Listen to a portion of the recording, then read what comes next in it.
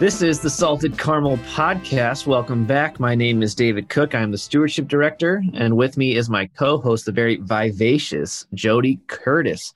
We have the absolute pleasure to bring our parishioner stories to the forefront of the entire world.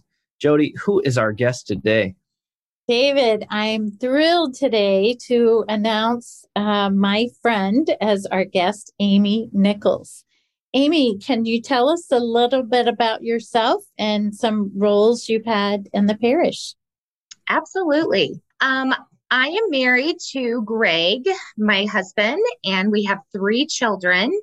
Jake, who is in college, and Lizzie, who's a senior. And then my youngest son is Matthew, who is in the life skills. He's autistic at Carmel High School.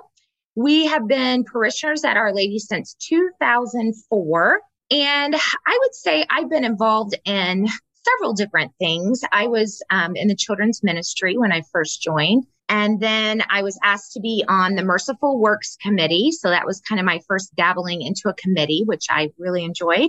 And then I think it was you, sweet Jody, that asked me to be on parish council, which was an honor. It was an honor, and I loved it. It was so awesome to get to know people on a much deeper level and just to literally hang out with Father Richard in his own home. That was amazing. It was an amazing involvement doing that. I was also Mary's Way speaker, which was a very amazing experience that I was asked to do. And then I was on Chirp Team 61, which is probably the best thing that ever happened to my spiritual life. Oh, nice. I was also at the Mary's Way dinner when you spoke, Amy, and it was beautiful. So thank you. I have a lot of good stories to share. So I'm glad you're here to share with our podcast listeners today as well. Thank Amen. you. Can you expand on the Merciful Works Committee? I don't think I've ever heard of that. Yes, we were just trying to really get our parishioners to focus on acts of mercy and acts of service. And it was actually, I believe it was the special year that, I'm trying to think what it was, where the Pope had declared it was the year of mercy. And so we were just really trying to get everyone to be kind of put that at the forefront of their minds. So we had these awesome posters that hung in the church, just reminding everyone about the corporal acts of mercy. And that was about it. I mean, it was a really awesome thing. It just lasted for a year, but it was a nice way to kind of get my feet wet on a committee. And then it kind of grew from there. Yeah. Nice. Well, once we rope you in, we'll definitely. I noticed that. We're really good at that. So let's dive in, Amy. Can you tell us about a time in your life before you had an intimate relationship with Jesus Christ? You know, I was trying to think about that, and I don't really think there was a time that I didn't have some sort of a relationship with Jesus. I came from a very big Irish Catholic family, and my mother and father were very devout Catholics. My mom was at daily mass every single day, did not miss daily mass until COVID came along. And it just has always been very, very important. Our faith has been at the forefront of everything in our life. So even when I was a child, I was a cantor at church. I was reading at church. I remember at one point in middle school, I was very boy crazy. But our religion teacher, I went to a very small Catholic school, Washington, Indiana. And one of our religion teachers was constantly asking me if I felt called to be a nun or be, in some sort of ministry. And I would literally run away from him in the hallway because I did not want to do that. I was too boy crazy. So I would pray all the time. Oh Lord, please don't ask me to be a nun. I like boys too much. So it's really funny now that I think about it, because I think he knew that, that was not my path, but he definitely had things that he wanted me to do. So through the years, those things have come to fruition. But I would say probably when I went to college was the one time that if Jesus was ever in my backseat, that was probably when he wasn't driving the car there. But I was very fortunate. Even then, I lived with 2 girls that were Catholic. And I can remember we didn't go to mass every Sunday, but we went pretty frequently. And I have great memories of praying the rosary together. Now, that's not to say we didn't go to the bars and have an absolute blast. But even then, it was still very important to me. My Catholic faith was always there. in the forefront of my mind. And then even after, I met a wonderful husband. I prayed, all the time for, a man that would come into my life that loved Jesus and Mary. That was always my prayer.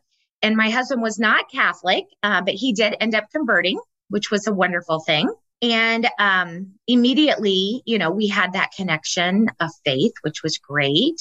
We had 2 kids pretty quickly, and life was just going along perfectly. Everything seemed to be great. We liked our jobs. I was a teacher in Carmel. He's a banker, having so much fun with our kids. And then everything really happened probably in 2003, I would say. And that was like probably the pivotal moment of my life. And that is when my oldest brother, so I'm the 7th child. I don't think I mentioned that. But my oldest brother was diagnosed with pancreatic cancer. And we found out, I believe it was right after Thanksgiving, and he died 31 days later.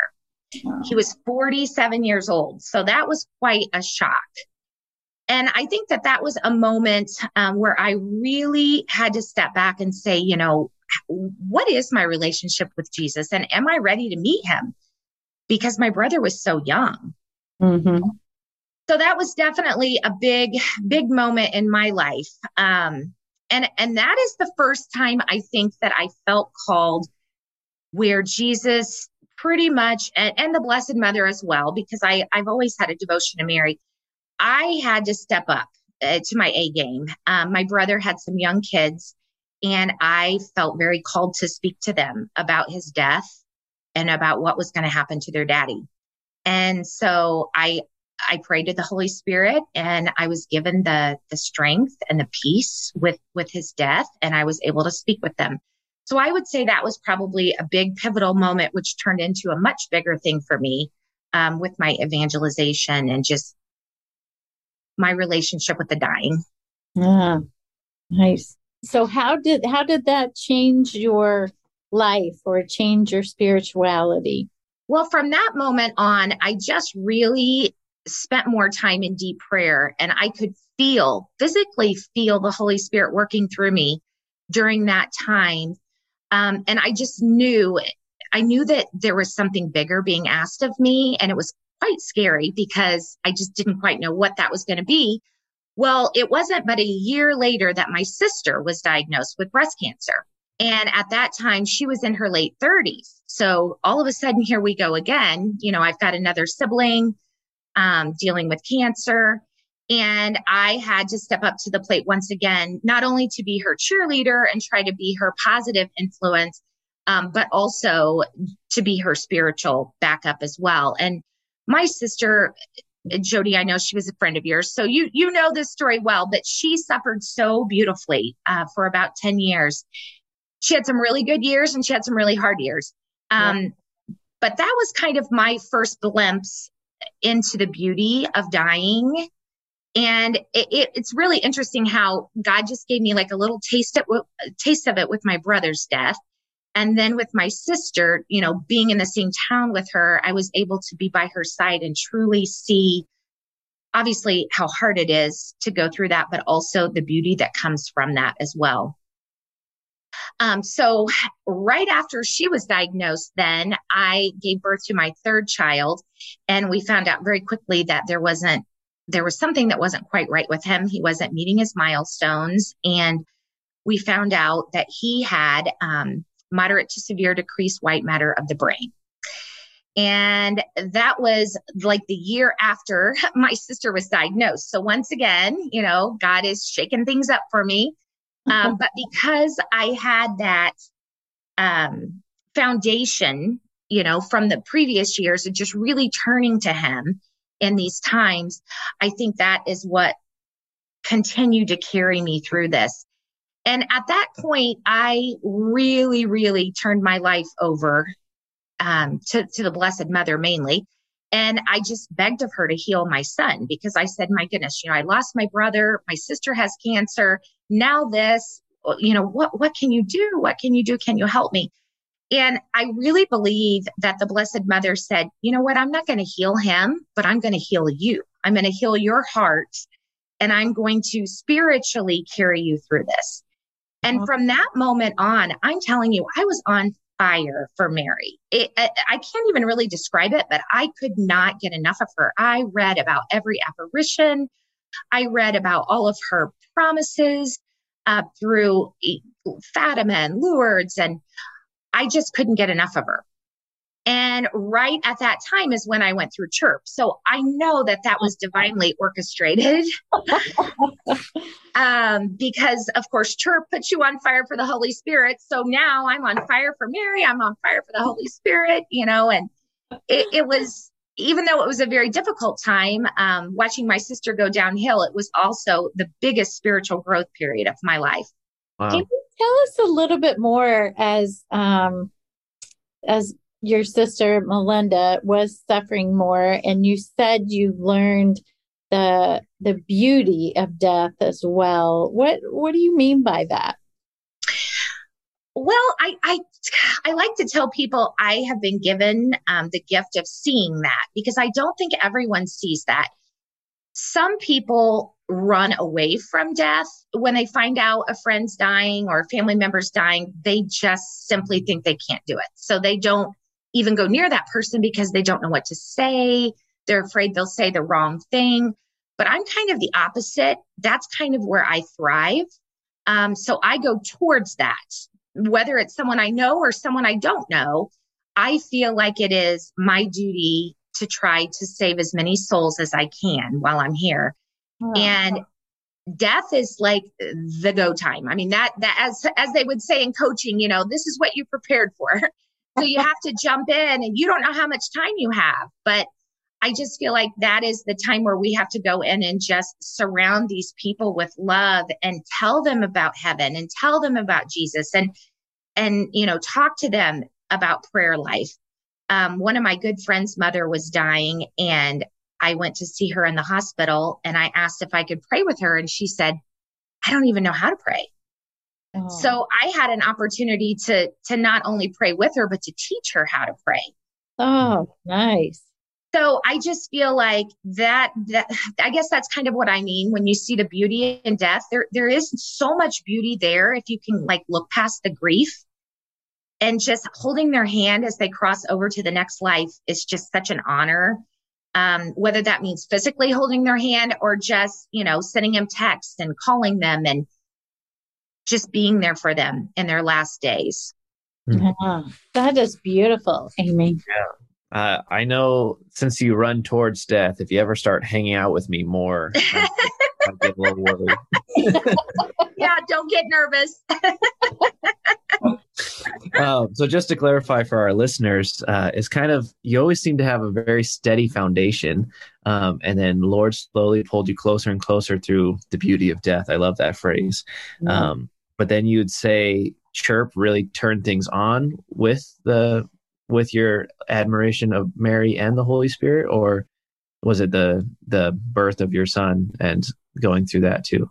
Absolutely. I would say it was all of those things. But the beautiful thing about CHIRP is, first of all, I think you find out that everyone is carrying crosses. Mm-hmm. It's easy to sit at church on Sunday and look around and think, nobody else understands. Nobody understands what I'm going through. Look how beautiful their family is. Look how great their kids are. And you go to CHIRP and you realize, oh yeah, that beautiful family, they have problems too. Everybody has crosses to bear. And I think number one, that is just so awesome to find that out. If you didn't know that already, that is a great way to find out that everyone has problems. And then just it's almost as if, I don't want to say like you're standing there naked, but everyone is just looking at your soul as a person instead of what's on the outside. So CHIRP kind of removes everything and just gets to the deepest part of, who you are as a person. And we all need fellowship, and we all need, if you're a woman, you need ladies to surround you. If you're a man, you need guys to hang around with that have that same mindset as you do. And CHIRP absolutely gave that to me. And still, it's been, 14 years, I think now. I talk to those girls weekly. And those are my accountability partners. They're the ones making sure I get to the finish line and making sure we all get to heaven together. So nice. it truly was a beautiful thing. And I think that was all planned out. God has these beautiful divine plans, but I think chirp happens at the right time for you. Mm-hmm. And it's a beautiful thing. Yeah.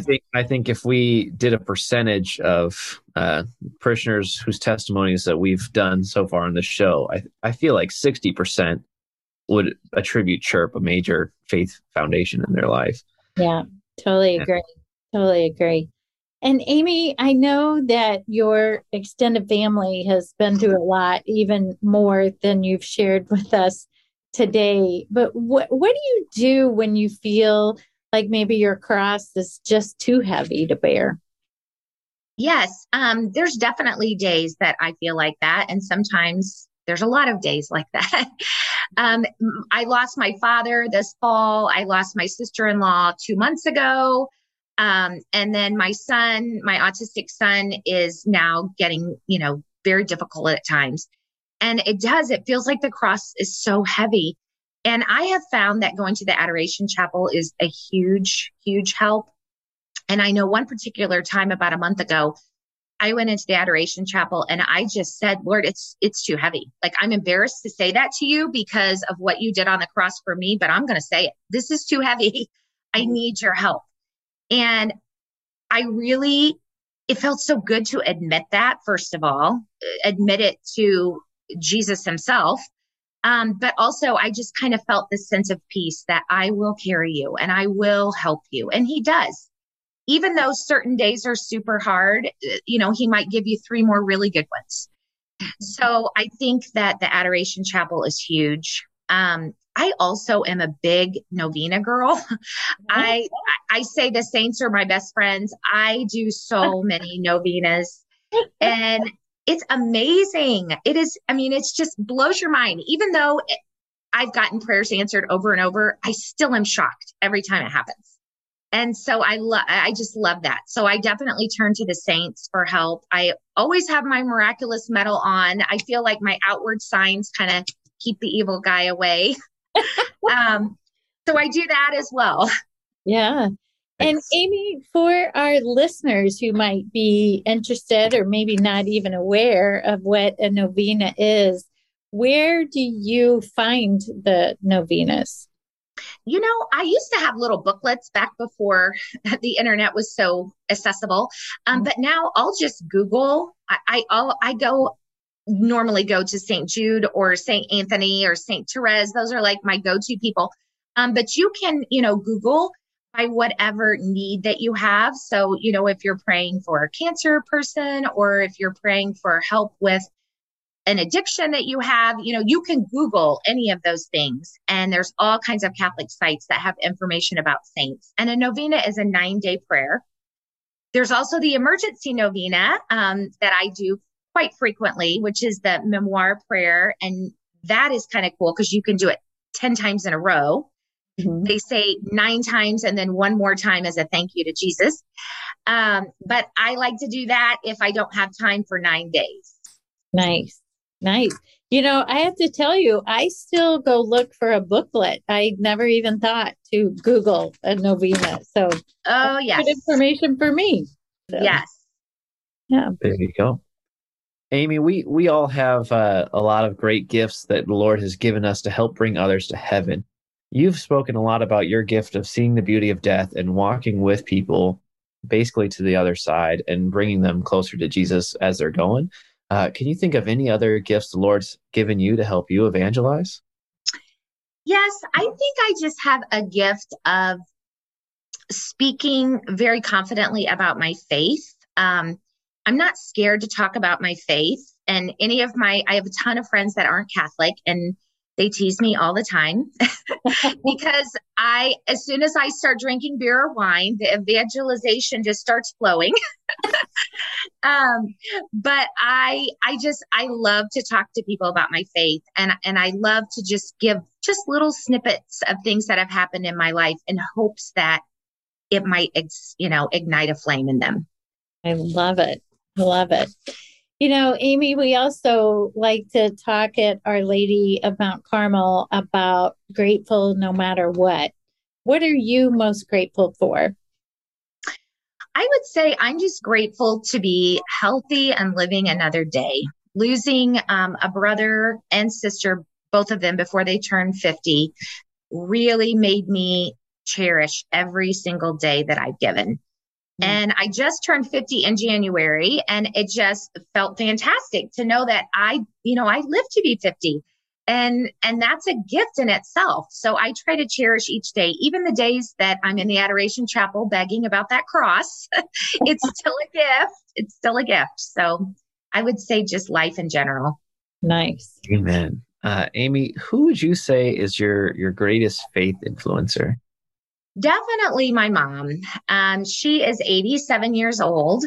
And if you spoke to anyone in my hometown, everyone says the same thing. They say she is the closest thing to a saint that they've ever met. She truly radiates Christ. And it doesn't matter if, she's crying or laughing. She just radiates that love of Christ. And she's been through so much with her children. And she never, never loses sight of her faith. Mm-hmm. People say that to her all the time. How can you bury two children and still be so on fire for Jesus? And she said, how could I not be? This isn't the place that's supposed to be happy. It's the next place. She always tells me that, we're not supposed to be, this isn't our comfortable place. It's the next place. Oh, nice. Nice.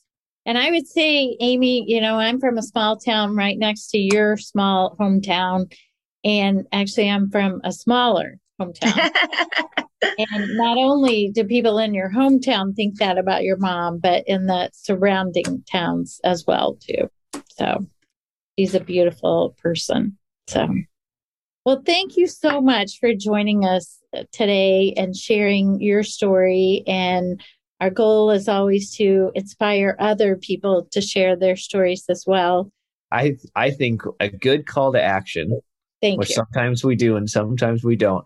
It's our own flaw. I think a good call to action, judging by Amy's story, there's so many things you could pull from. Go to the Adoration Chapel, start a novena, really dive deep into chirp and into your relationship with Mary. But the simple thing I want to do that's attainable is to look up the Memorare prayer and do the emergency novena, 10 Memoraries, just sometime today or this week would be amazing. And do it for your family, do it for a friend, do it for those who need your help or maybe loved ones that have already passed away.